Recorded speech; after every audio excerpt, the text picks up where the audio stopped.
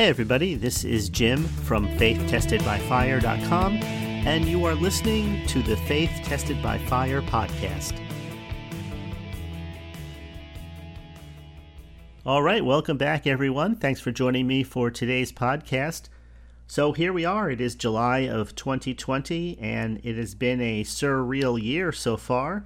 Everything from the original coronavirus outbreak to all of the negative news that we've been seeing in the media. Actually, that's not anything new to 2020. We've been having that for several years at least now. Couple that with civil unrest and the individual tests and trials that households go through, individual families and individuals. And we have a year that has been one that I think people are looking forward to putting in the rear view mirror. So if I sound like I have a little bit of enthusiasm in my voice, it's because I do. I've read the end of the book. I know how all of this ends. But that said, you are not imagining it. Maybe I'll call this, You're Not Imagining It, Faith is a Fight today, because that's really what I wanted to talk about. Faith is a fight. And on one side we have belief, and on the other side we have unbelief or doubt. And doubt is the temptation that you feel to give up, to give in, and to stop believing. And when I sit back and I think about it, and I think about all of the stories that we read in the Bible, where we can see how obvious it was that the people had no reason to doubt, we can go back and read in the Old Testament and see how God led the children of Israel out of Egypt and how the Egyptians were coming after them. And we could read that from a completely different vantage point, and we feel completely different about the story than we would have if we were actually in their numbers, literally alive at the time coming out, because we see the beginning, the middle, and the end of the story basically all at once. And maybe if you're hearing it for the first time, you don't know how it ends, but after that you look at it and you reread it, and you might question, why were these people doubting? Especially after the Red Sea, you would look at that and you would think to yourself, well, why are they complaining that they're in the wilderness? The same God who opened the Red Sea could feed them, and he did. And then the same thing as they faced different enemies, and we can just go on. And the Bible refers to them as a stiff-necked people, a rebellious people, a hard-hearted people. And we look at that and we think to ourselves, it's just amazing that the people were like that. However, in the same breath, we're often blind to our own situations. Because think about this for a minute. In your own situation, maybe you've had God answer a prayer in the past in which you thought that everything was lost, there was no hope for the future. Maybe you received a physical healing manifestation in your body, or a breakthrough in finances, and how quickly and how easy it is to put those experiences in the past and then look at what's happening right now through a completely different lens. And you find yourself thinking, that's where temptation comes in. Well, yes, it worked in the past, but maybe it won't work in the present. And when you ask people, why would you feel that way? Almost like we could ask the children of Israel, why were you feeling that way? Don't you know that you had the promises of God? Don't you know that God himself was looking after you? And you can just go on through all of these scriptures. And don't you know, and didn't you realize, and why did you forget? But yet we're doing the same things that we're judging them for in our own lives. We think it's different because it's us. We feel differently about it because we're not looking at the story as a whole, beginning, middle, and end. We're living it in time. And we can come up with a lot of reasons why certain things won't work out for us in a positive way. And when we start thinking that way, we become demoralized, because not working out means we're going to suffer some kind of loss, and we don't want that.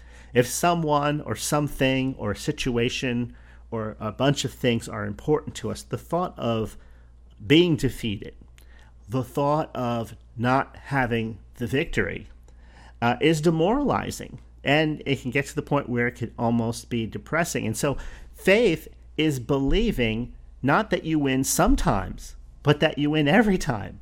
Think about this for a minute. If you read the Gospels and you look at the people there interacting with Jesus, it's no different really than the people in the Old Testament and how they were thinking and feeling about their situations. They came to God hoping for a positive outcome. People came to Jesus hoping for a positive outcome. And even today, if you think about it, the same hindrances that the people had back then are present today. For example, if you had doubt or fear or unbelief, that could hinder your ability to, quote unquote, connect with God. So, for example, there was the woman with the issue of blood, and she said to herself, if I can just touch his garment, I will be healed. And that's what she believed, but yet she still had to get up and run the risk of being stoned, because back in that time, a woman with an issue of blood, just like leprosy, according to the law, you had to call out that you were unclean. I guess people could relate to that today with the coronavirus type of thing. People are afraid that if they don't have a mask on, that you're jeopardizing the lives of the people around you. Some people believe that, some people don't. At the end of the day, I look at all of these situations like this. No matter what you can do in the natural, you still need God, who is supernatural, to complete your, and then you can fill in the blank, whether it be security or prosperity or health or direction in life. Whatever it is, yeah, there are certain things that we can do, but those things are never 100%. And then the other side, we have God's side. In every situation, you look at the Bible, there were two people involved, or two individual, I hate to say it like that, but that's all that's coming to mind right now. In other words, every individual, the gospel's preached, but the individuals still have to believe it. Jesus paid the price, but each individual in the crowd has to believe it for him or herself, or else it doesn't benefit them. So let me start out with Hebrews chapter 4, verses 1 through 3. I'm going to read from the American King James Version.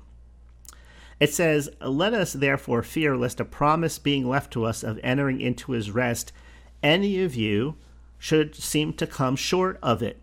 So there is a promise here that we can enter into God's rest. So what is rest? Think about when you're really at rest. When you're resting, you wake up refreshed. Right? So there's the sleeping kind of rest. Then there's the other kind of rest where we're just enjoying ourselves and we're free from maybe distraction, or we're free from stress. But there's a promise that we can enter into God's rest, which is above a natural human kind of rest. But notice the warning in Hebrews 4:1. It says, "Let us therefore fear." Now, the Bible says fear not many times. As a matter of fact, the phrase fear not is probably repeated more than any other phrase in the Bible. So, but when we look at that scripture verse, let me just pull it up here in the King James Version. One of the translations can be, "Let us be alarmed." Another translation is to be in awe of. And so the idea here is there is something important here that is available to you. And again, going back to the American King James Version, here's a promise that's been left to us, and we can come short or fall short of it. It goes on to say in the second verse, "For to us the gospel was preached, as well as to them, but the word preached did not profit them, not being mixed with faith in them that heard it." So you can see here just from these two verses that just because something is available to you and it's God's will that you have it, you can still fall short of it. So when I think about that, when I look at that, you can take any part of the Bible and just hyper-focus on one thing, and you get an incomplete picture. And people do that a lot. I've done that myself, and I'm sure you have. For example, you hear about the message of grace, God's unearned favor, and that we're not under the law anymore. It's a really good word, because if you're hyper-focused on your own performance all the time, then you're aware of just how far that you fall short of perfection. I think about this, and I want to really mix this in with what's happening now in the world around us. And, we have man's laws and we have God's laws. and man will not be judged by man's laws, will be judged by God's laws, and anything that's short of God's standard will give account of in that day. And that's why Jesus came and paid the price for us. And by the grace of God, not by works, the Bible says, lest any man boast, we enter into salvation. And so I don't know if you've ever been involved in the legal system in any way, shape, or form, but the Bible calls Jesus an advocate, just like a lawyer. And in that day, when we stand as individuals before God, it's really good to know that we have an advocate, the Son of God, standing by our side, and that the debt that we owe has been paid for by him, by or through the cross. And the other people, like Jesus referred to the Pharisees as an example and telling them that they would die in their sins. If you die in your sins, there's basically nothing left except the judgment comes after that. And if you think about it, there are a few different judgments. There are the judgments which occur in time in life, and you can see examples of people being judged by God in the Old Testament. Now we are in a different covenant, a better covenant established upon better promises, and it's almost like we have this ark, like Noah's ark, that has the door wide open. Jesus is the door. He said, no man comes to the Father except through me. So we have this abundance of grace and mercy available to us today. But of course, if you've read the entire book, you know that not everyone takes advantage of it. People hear the gospel, but it doesn't preach them because they don't believe. They don't take that step. So getting back to Hebrews chapter 4, verses 1 through 3, let me read the third verse there, for it says, "For we which have believed do enter into rest." So there's a promise of rest. When we believe, we enter into that promise. And we could take that word rest out and put anything we want in there relative to the promises of God. You go back and read about all of the promises of God that were available in the Old Testament. The New Testament contains all of the blessings of Abraham, that Jesus came through that lineage, right? He was the seed of Abraham.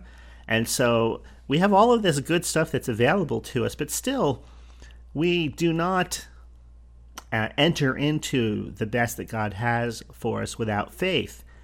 And it is a fight to believe. So we could ask the question, why is it sometimes that certain things seem to happen right away, and the other times things seem to take days, months, or years to come to pass? And is it frustrating sometimes? Absolutely. It is absolutely frustrating when you prayed for something and you see an answer right away, and then you prayed for something else maybe smaller than that, and still the problem seems to persist. And if you look at one part or one section of the Bible and just hyper-focus on it, you may come to a inaccurate conclusion. You have to look at the whole counsel, everything that's there. It's almost like, I hate to use a car engine as an example, but it's what's coming to mind right now. If you hear a knocking sound under the hood, your mind can start wondering what it is that's not working right, and it could be something minor, it could be something major, it could be anywhere in between. And so it's not like if you hear a knock, this is how you respond to it each and every time. It's really not that simple. And it's the same way when it comes to things like faith and the spiritual side of life. Sometimes there are things that are hindering us that we just don't realize at the time, things that keep us from entering into God's best. And so I've come to realize over the years, after talking to I don't know how many people about this and similar type topics, since I first believed back in the mid-'80s, 1980s, and just seeing different examples play out over the years of people who have overcome and people who have been overcome, I realize now that you have to take the whole counsel of, and of course I realized it then. It's not that I didn't know the scriptures existed back then. Of course I did. But it's just like anything else in life. Sometimes reading about something and then actually executing it. For example, have you ever watched somebody hit a golf ball or putt or do anything? like that, and then you try and do something that looks so easy watching someone else do it, and then you find out there's all these little intricacies that are involved. And it's like that with things in life, isn't it? But let me just take this another step further, because again, I want to bring this back to where we are today. And I have to tell you that I have had probably more unrest in the last several months than I have in quite a while. And a lot of it had to do with what I was hearing and reading in what was playing out in the media. And sometimes people just say things and do things that you sit back and you're just in amazement that anyone could actually say or believe that kind of thing. And I really don't want to get into the politics of it. Just it suffices to say that, we have man's laws and we have God's laws. People celebrate wildly when certain laws are passed or certain laws are struck down, as though the fact that the law is there or isn't there is going to make a huge impact in society. Now, we can argue that, but I just put forth the fact that God put 10 commandments out there thousands of years ago, in which it told us this is what is legal or lawful in God's eyes, and this is what is illegal or unlawful in God's eyes. And the fact that whether people wanted to accept that as truth or not, or ignore it, or the fact that those laws made their way into the Western world that we live in today, and how man changes those laws, it doesn't do away with the fact that when all is said and done, and a person breathes their last, they're going to be judged by God's laws, not the fact that, well, the Supreme Court said that this was legal, and so I went ahead and did it. Now, of course, we can break this down even further and look at someone like the life of Paul, for example, and use that as an example. And we can say that, well, he was responsible for the death of good Christian people. Why didn't God judge him?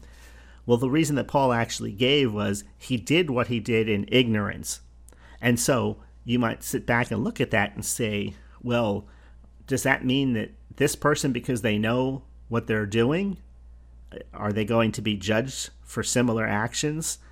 And the thing is that we can look at other people as examples, but the Bible encourages us and directs us not to focus on what everybody else is doing, but what you're doing. Not on what's happening in your neighbor's heart, but what's happening in your own heart. And so I was listening to some of these politicians talking, and some of these who hold what you might consider to be a leftist type of view, and I would just marvel and think to myself, do these people even hear what they're saying? What they're saying makes no sense at all. What they're advocating or what they're proposing would hurt a lot of people. How can they not see that? And I remember just feeling not just agitated and aggravated, but actively disliking these individuals. And that feeling, that emotion on the inside was having an effect on me that I wasn't really even conscious of. So it's one thing to be aware of what other people are doing, and it's another thing to meditate on evil words, evil actions, or however you want to put that. And one of the realizations that I came to was the other day when I was thinking about this, that faith is a fight. How come it seems like faith has been more of a fight maybe in some areas over the last several months? And I went back to Mark's Gospel, chapter 11, and starting in verse 22, this is what Jesus said. He said, have faith in God. Now, this is the episode where he cursed the fig tree. He spoke to it and it died. And the next day, when Peter saw that it dried up from the roots, and the disciples, and they were wondering, how does this work? And Jesus taught them. He said, whosoever shall say to this mountain, be removed and be cast into the sea, and shall not doubt in his heart, but shall believe that those things that he said shall come to pass, he shall have whatever he said. That's like saying all things are possible to him who believes. Therefore, I tell you, what things soever you desire, when you pray, believe that you receive them and you will have them. this is kind of like just an open door to the miraculous. And notice Jesus in verse 23 uses the word whosoever.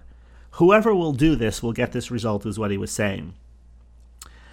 But then in verse number 25 it says, and when you stand praying, forgive if you have aught against any, that your Father which is in heaven may also forgive you your trespasses.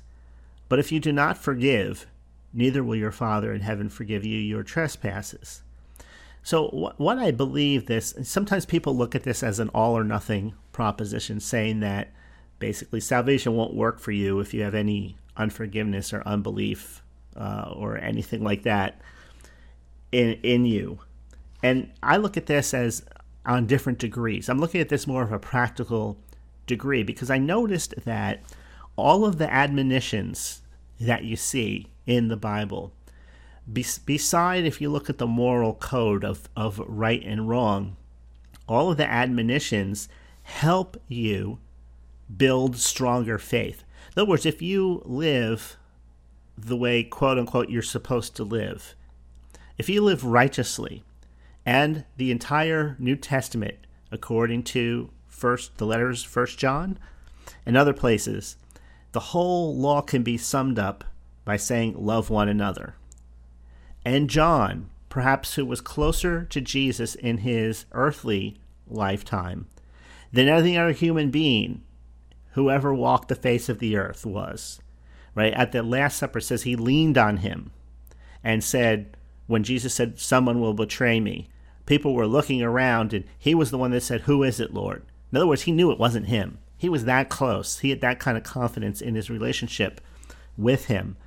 He made the statement that there are only two commandments: to love one another and to believe on the name of the Lord Jesus Christ. Those were the two commandments. And so if you nitpick on every little thing, of course, there's things that you're omitting or there's things that you're committing. I mean, there's always that. But if you focus on just the simple commandment that God gave that covers the entire New Testament, to love one another and to believe on the name of Jesus, then you will have confidence in your heart. I can actually read that to you probably quickly here. Let's see if I have this queued up. Actually, no, I don't. You can read that for yourself. Actually, I have a Bible open here. Okay, yeah, it's 1 John chapter 3, verse 21. It says here, "Beloved, if our heart does not condemn us, we have confidence towards God." So if you think about that, if your heart doesn't condemn you, you have confidence. That's another way of saying if our heart doesn't condemn us, we have faith. But what if your heart does condemn you? And the antidote to that, of course, it says if we confess our sins, he's faithful and just to forgive us our sins and cleanse us from all unrighteousness. So it's the sense of unrighteousness that the individual is cleansed from. But let me get back to this, what I was saying about earlier about the last few months.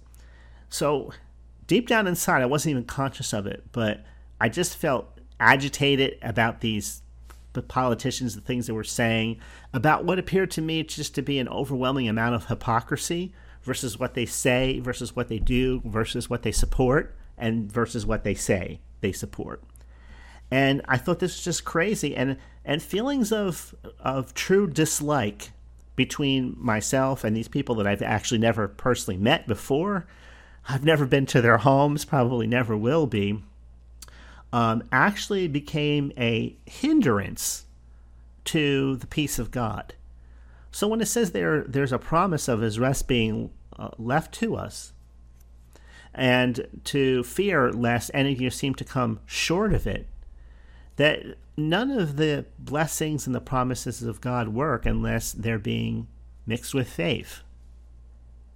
And not only that, but that it's impossible to mix something with faith, according to what Jesus said, in a positive, powerful way, if you have aught against any. So let me read that to you again, verse 25. "And when you stand praying, forgive if you have aught against any."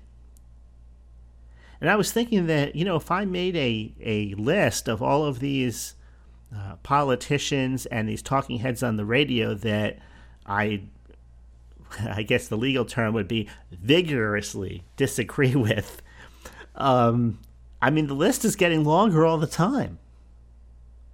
And just the... Yeah, I know there's such a thing as righteous anger, but there's also, the Bible says don't let the sun go down on your wrath. So long story short, I began to call out to God, and I said, Lord, just show me what I need to do. I prayed that sincerely, and that night, after praying that as sincere as I could pray anything, I had a dream, and in this dream, there were these creatures. Now, I understood, it's no use describing what they look like, but basically they look like men, more or less. But in the dream, I understood them to be fallen angels. And in the dream, several of them held me down, held my arms and legs down, while another one proceeded to do some kind of torture. And in the dream, I called out on the name of Jesus, and they laughed at me. And it was interesting because I've had experiences before where I've used the name of Jesus in a dream and had dramatic instant effect. And I used the name of Jesus and nothing worked. And I cried out to God in the dream, and I asked him, what should I do? And I heard a voice speak to me in the dream, and it said these words, forgive everyone. And just like a fast-forward film reel, where you're seeing something in fast speed, all of these faces and names and things like that I'd been seeing in the media for the last several months, and all of the arguments and everything flashed before me. And I remember just forgiving all of them. And I thought to myself, these individuals, not as a party, not as a group, but as individual human beings, will stand before God in the judgment. And because they've given much authority, they'll have much to answer for. Jesus said this, it'll be more tolerable in the day of judgment for Sodom and Gomorrah than it will be for the peoples of his time that actually saw him, that actually heard the audible words coming out of his mouth as the Messiah. It'll be more tolerable for Sodom and Gomorrah in the day of judgment than it will be for them, which tells me there's different levels of judgment and punishment. That some punishment is more, as bad as it is more tolerable than another kind. For example, the judgment that Judas Iscariot will face. It's written that it would have been better for this person to have never been born. So when I think about all of these people who are in positions of power, who are basically have an evil, unrighteous, against God, anti-Christ type of agenda, their time in this earth is limited. It will pass, and some of them, maybe they've been in office for 20, 30 years or whatever, maybe more, I don't know. But while you're here, it just seems like it's going to last forever. And the older you get, the faster time goes, you realize that wisdom has taught you that time goes a lot faster than you realize. And I started thinking that all these people eventually stand before God and have to give an account, and if they die in their sins, then there is nothing left. Right? The Bible says there's been no name given among men whereby we can be saved. There's only one name that God gave. And when I think about that, and I think about these people suffering for the things they did in their life forever, it's pretty sobering. And somebody may say, well, I don't believe like that. I believe it's like this, not like that. And it really doesn't matter what we believe. It's what does the Bible say? How do you read it?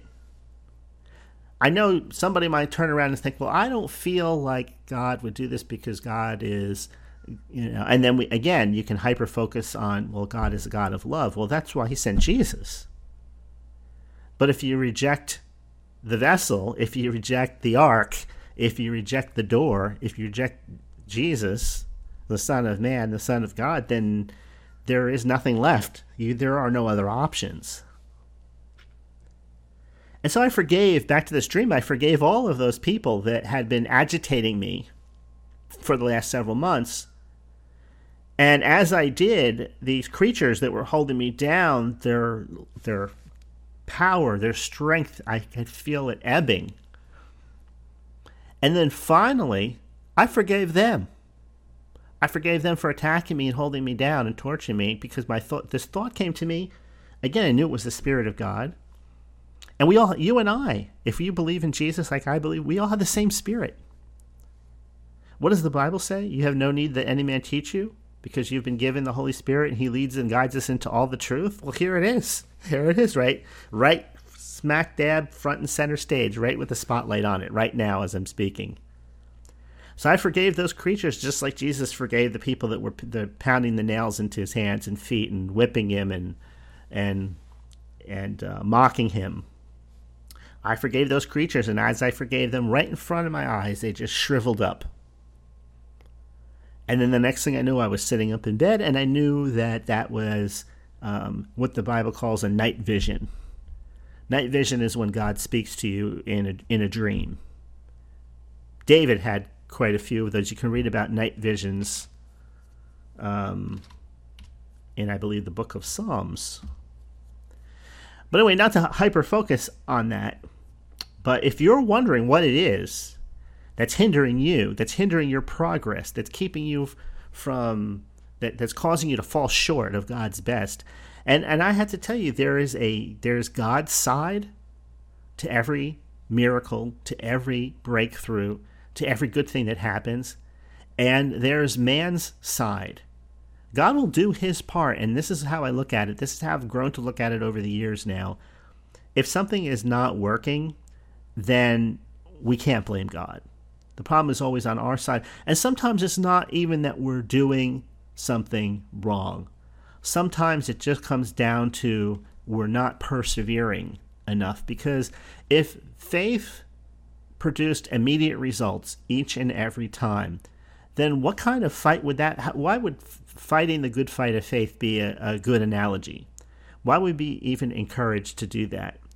So, for example, 1 Timothy chapter 6, verse 12, Paul talking to a young believer with the call of God on his life, fight the good fight of faith, he says, lay hold on eternal life.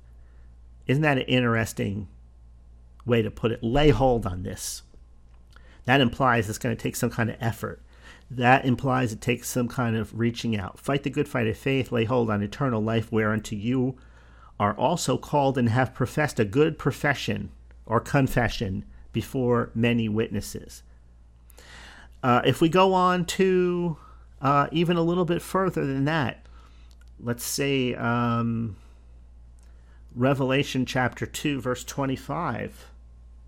It says, but that which you already have, hold fast until I come.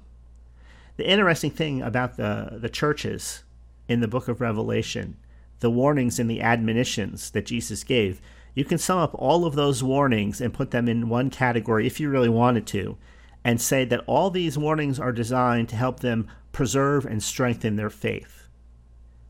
Because all of the things they were doing before were basically weakening their faith. And that's why Jesus said, live like this, do these things. And all of the things that everybody else desires. What does the Bible say? Seek ye first the kingdom of God and his righteousness, and everything else that the Gentiles seek after, Gentiles symbolic of people without God, will be added to you. Seek ye first the kingdom of God and his righteousness, and everything else will be added to you. Most people do it the exact opposite. Most people seek all of the things, the money, the business, the relationships, the power, the prestige, the things. And then when things begin to break down, then they seek God to try and fix whatever it is that's breaking down. And we're all human. Every single one of us have been there, or maybe you're there to some degree now. Then, as I said, I already read the first epistle of John. Talks basically, you can sum up the letters of John. It talks about loving one another, being good to one another, being kind to one another, believing on the name of Jesus, and by doing those two things, we'll assure our hearts before God and we'll have confidence when we pray. Let me tell you, we need the presence of God today in our relationships. Right? We need forgiveness. We need the presence of God in our finances. It's not going to get any cheaper to live going forward. It's not going to get any cheaper to pay these taxes, insurances, the cost of home ownership, transportation, education, food. The list just goes on and on. We need the presence of God. Yeah, we need the presence of God in our society. I think I could just go on. And in the areas of health and wholeness. Take a look around you. Just about everything that is broken to one degree or another. In Revelation chapter 3, verse 10, Jesus puts it this way: because you have kept the word of my patience. And that word there in the Greek is also translated hopeful endurance and constancy. Right? Fight the good fight of faith. Don't come short of anything that God has promised to you. It's a fight because it requires endurance. It requires taking the hit and recovering or blocking. In other words, it is not giving up, it is not giving in, and it is not giving out. It is none of those things. And the admonitions to persevere, to have patience, which again is interpreted as hopeful endurance. I don't know about you, but I've had endurance, and sometimes it wasn't really hopeful endurance. Sometimes it was just suffering with the problem and not complaining too much about it. But hopeful endurance is kind of like saying that, and I hate to use money as an example, but I'm going to do it. Let's say whatever needs to be replaced in your life that maybe you can't afford to replace today, as of this recording. It might be a home, a transportation, clothes, or whatever. I'm just using this finances as an example, because we've all needed to replace things that we considered expensive at one time or another. And it would be like putting up with whatever you have for another week, knowing that you were taking delivery of the replacement thing in 14 days. That's what we would call hopeful endurance. I mean, if you were moving from an old home that had water coming in when it rained, you had to put buckets all over the place. Imagine how terrible that would be, especially if you lived where there's a lot of rain. Or maybe you had a place that wasn't in the wintertime, it wasn't properly, or in the summertime, it was either too cold or too hot. And you were going to move out of that place into a better place, but you still have to put up with the discomfort for another 14 days. But the knowing that the answer was a sure thing and not a maybe, that it's a whole lot easier knowing that the answer is guaranteed than wondering if it is or not. It's a whole lot different knowing that the money will be there when you need it than not being quite sure of it when you lay your head on the bed to go to sleep at night. It's a world of difference, those two things. And faith is a fight. It is a fight because the temptation to doubt that you'll have the answer when you need it is ever present with you. Even when the gift of faith comes. When the gift of faith comes, it is impossible to doubt. And I've experienced this in my life, where the impossible suddenly seemed like just such a small thing, and then the answer came, but I couldn't work it up. I couldn't generate it. It wasn't a matter of understanding from an intellectual standpoint that the Bible promises this, and that Jesus is faithful, God is faithful, and it wasn't like 2 + 2 = 4. There were things inside me that just would not hold on to that promise for long without letting it slip through my fingers, and it was a point of frustration. And so recognizing, again, that if you just look at one thing like faith, and we can take the word faith out and put trust in there, might make more sense. If you would say, how are you going to increase trust with a friend of yours or with a member of your family? How do you grow trust? You probably wouldn't look at it from a mechanical standpoint. You probably look at it more of a relationship-based thing. So if you saw that person and interacted with them regularly, trust would build. All things being equal, both parties are kind, good, loving people, righteous people. So when you're looking at that with God in that respect, then the more exposure you have to God as an individual. Now, I'm not just talking about reading the book, reading the Bible, right? Because we could just read it from an intellectual standpoint, but from the heart, our spirit, the inner man, the more we reach out to God the Father, the more we reach out for the help of the Holy Spirit, the more we reach out to Jesus as an individual, as a real person, then that is a completely different type of situation than studying a course about the Bible or reading a book about the promises of God or faith or the name of Jesus or any of those other things. It's one thing to know like just the basic information, and it's another thing to have a living relationship. And so how do you have a living relationship? And it really just comes down to that's what you want in your heart, and your prayers reflect that. And I don't want to sound super spiritual or anything like that, because I don't believe that any of us are what you would call super spiritual who live as human beings. I don't believe that any of the 12 apostles or the original church was what we call super spiritual. I believe they were super sincere, and that's what we interpret as super spirituality. I believe that what we think as being super spiritual is really a manifestation of super sincerity of that individual to God as an individual. And so if you want to have power in your life, then I think you just have to be super sincere. Even admitting things that make you look bad. Admitting that you want things that you shouldn't want. And no matter what it is. It could be power. It could be anything. But notice, let me just read this and put this side. This comes back to the living part, how we live our daily lives and how it affects our faith. Philippians chapter 2, starting in verse 7, it's talking about Jesus. It said he made no reputation. He made himself of no reputation, and he took on him the form of a servant, and was made in the likeness of men. And being found in fashion as a man, he humbled himself and became obedient to death, even the death of the cross. Why God also has highly exalted him and given him a name which is above every name, that at the name of Jesus every knee should bow, of things in heaven and things in earth and things under the earth, and that every tongue should confess that Jesus Christ is Lord, to the glory of God the Father.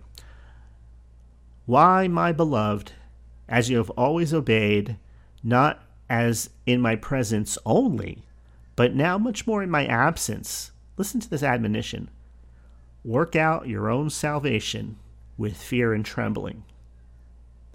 For it is God who works in you both to will and do his good pleasure. So I think about that, and I thought, wow, over the years, I don't know how many sermons I've heard over the years, but this truth is just as viable as any other truth in the Bible. It's just as important. That's why, again, if you hyper-focus on just one part and not the other, you get kind of an imbalanced view of it. None of it's bad. It's just sometimes it's the part that you leave out that's causing you to fall short of God's best in your life. So it says work out your salvation. It doesn't say work at your salvation. It says work it out, right? I've never heard it put better than this. We work out what God has worked in. God has worked into us a new creation, right? We are a new creation. Old things have passed away. All things have become new. Now we work this out in our daily lives. But it says work it out with fear and trembling. Now we know that doesn't mean to be afraid of God, that God's going to hurt you. But we know what it means. It means that as long as we live in this body, we have the potential to do just the most horrific things. And sometimes just assuming that you've got it all figured out is the worst place you can be in. Sometimes just assuming that, everything is just fine and the effort that you put in years ago is no longer required today. Sometimes it's just paving the way for disaster. I think that's why it says here what that means: work out your own salvation with fear and trembling.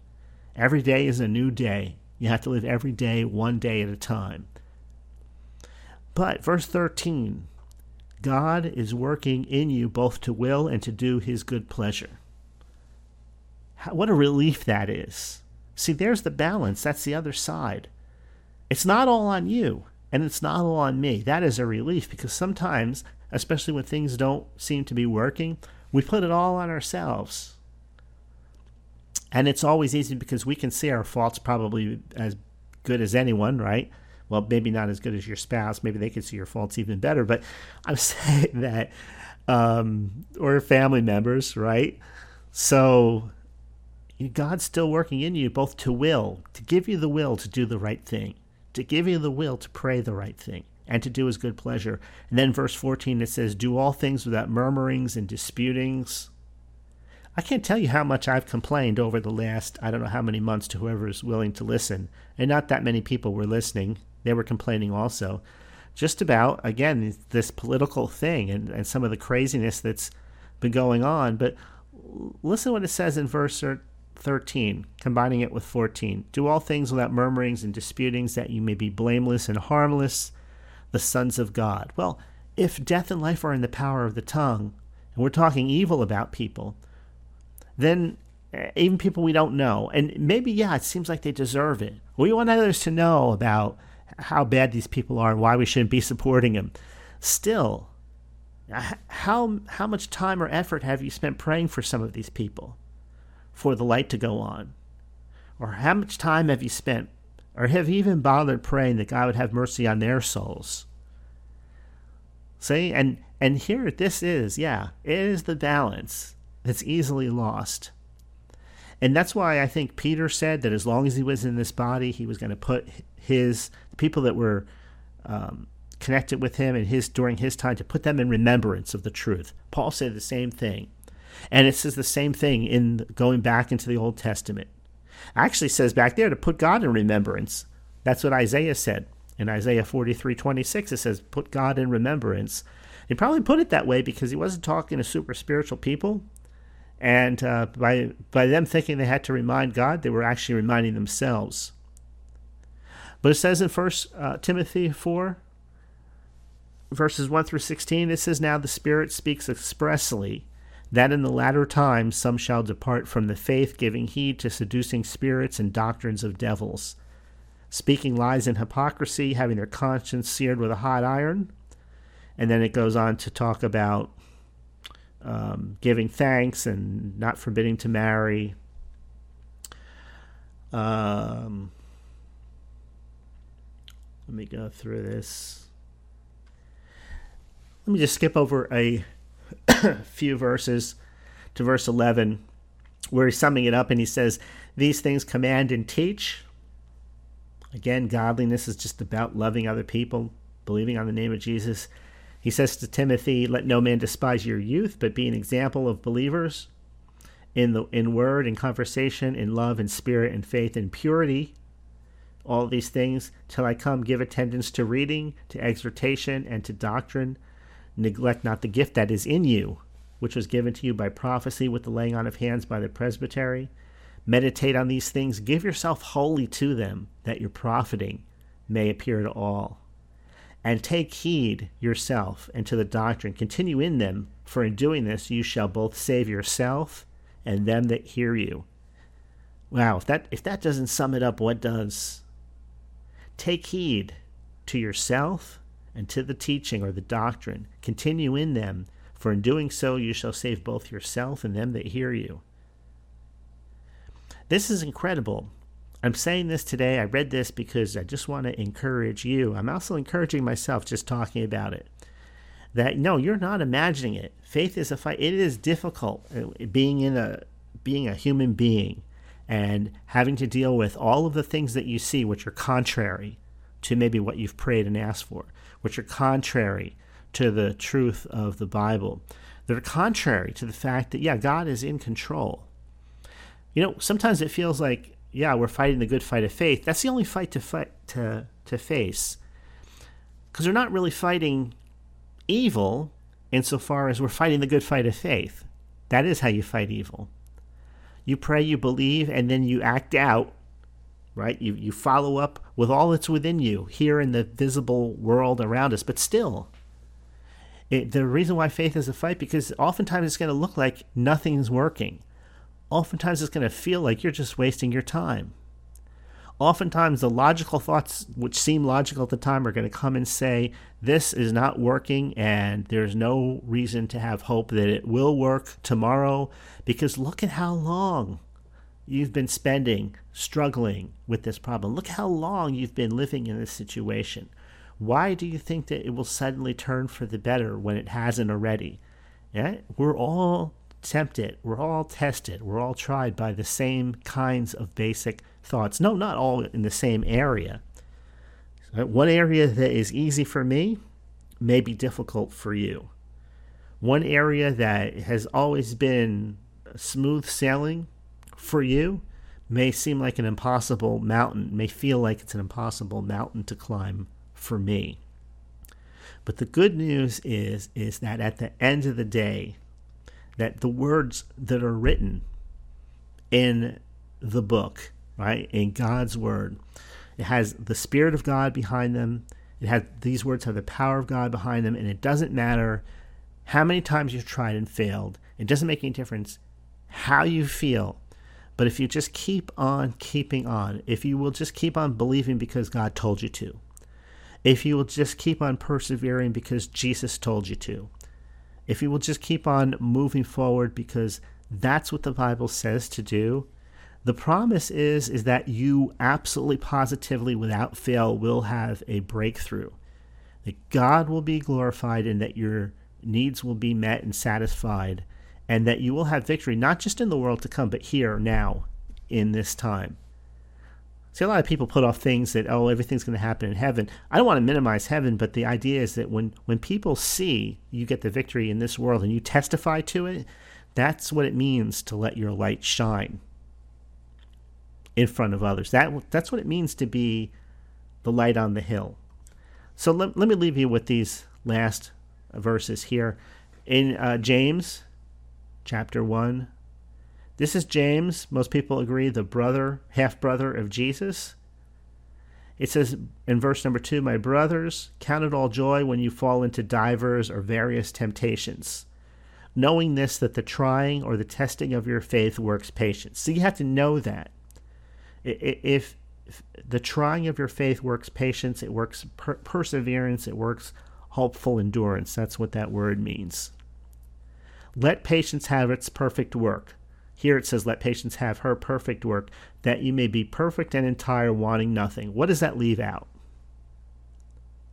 Once patience or perseverance has its perfect work, that you may be perfect and entire, wanting nothing. Perfect and entire, wanting nothing really sums up everything that you can think of. So whether you lack wisdom, because it says in verse 5, if any of you lacks wisdom, let him ask of God, who gives to all men liberally and upbraids or withholds not. But it goes on to say, but let him ask in faith, nothing wavering. Verse 6, for he that wavers is like a wave of the sea, driven with the wind and tossed. Let not that man think he will receive anything of the Lord. A double-minded man is unstable in all his ways. See, there's that admonition again. Right? The double-minded man doesn't enter into the rest of God. The double-minded man doesn't, and it's a fight because double-minded thoughts enter our mind all the time. Right? It's easy to give in, give up, and give out. Faith is a fight. If you're fighting, if you sense the struggle, I think that's a great sign that you're doing it right, that you're right where you need to be. If you feel like you can't go on that much further, then I believe the good news is that whatever you're missing to complete your journey, to complete your test, God is there to give you the rest of it that you can't supply yourself. Right? There's a man's side and there's God's side to every victory, to every breakthrough. And so if you've given all that you know how to do, and you don't know how to do anything else, there's even a recipe for that in the Bible, where Paul says, having done all to stand, stand therefore. In other words, let that endurance go. Let it go. And if you feel like you just can't make it until tomorrow, you can just fall on your knees, you call out to God. I have to say, from my own experience, God is faithful. He will give you the strength you need to complete your journey. Absolutely. All right. Well, I hope you enjoyed that. I hope you were blessed by that. It was great to be here with you again today. Thank you for listening. You've been listening to the Faith Tested by Fire podcast, and my name is Jim. I'm the host, and as always, it's been great to be able to spend this time with you. Hopefully, I'll be back again in the not-too-distant future, within the next several weeks or so. So I will see you then. God bless you and yours. Have a great rest of the day, and I'll talk to you soon.